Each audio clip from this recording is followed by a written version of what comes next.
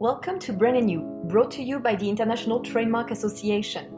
In this podcast series, you will hear from experts and visionaries with different backgrounds and from all over the world about the challenges and opportunities raised by innovation with a special focus on intellectual property. Changing the business model of law firms and changing the role of legal departments in companies by becoming innovative in your way you do deliver your legal services and where you are positioning yourself in terms of added value to your customers by using technology. Because traditional IP doctrines are not meant to cover machine-driven creativity, it's true there's some confusion as to how the AI's creativity should be treated.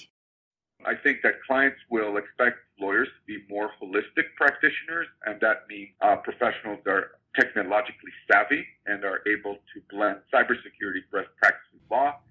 These are the types of conversations that are happening in the IP industry and beyond, and the reason why we are starting this podcast.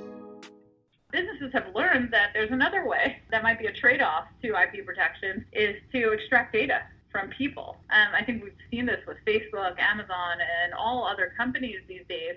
I think the role of the IP office, will start morphing like what we have had to do in Singapore, away from just being a registry and regulator to themselves being innovation agencies. The emotional intelligence client relationship space is where the innovation and interpersonal connection happens.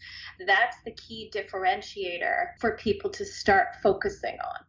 Of course, we have always worked on what I call the 4 Ps: persons, processes, platforms, and policy. Innovation is not the future. It's actually happening right now, and we can see it in all aspects of legal practice. I am Audrey Dove for INTA and will be the host for Brand New. Subscribe today and tune in every 2 weeks on Tuesday for a new podcast.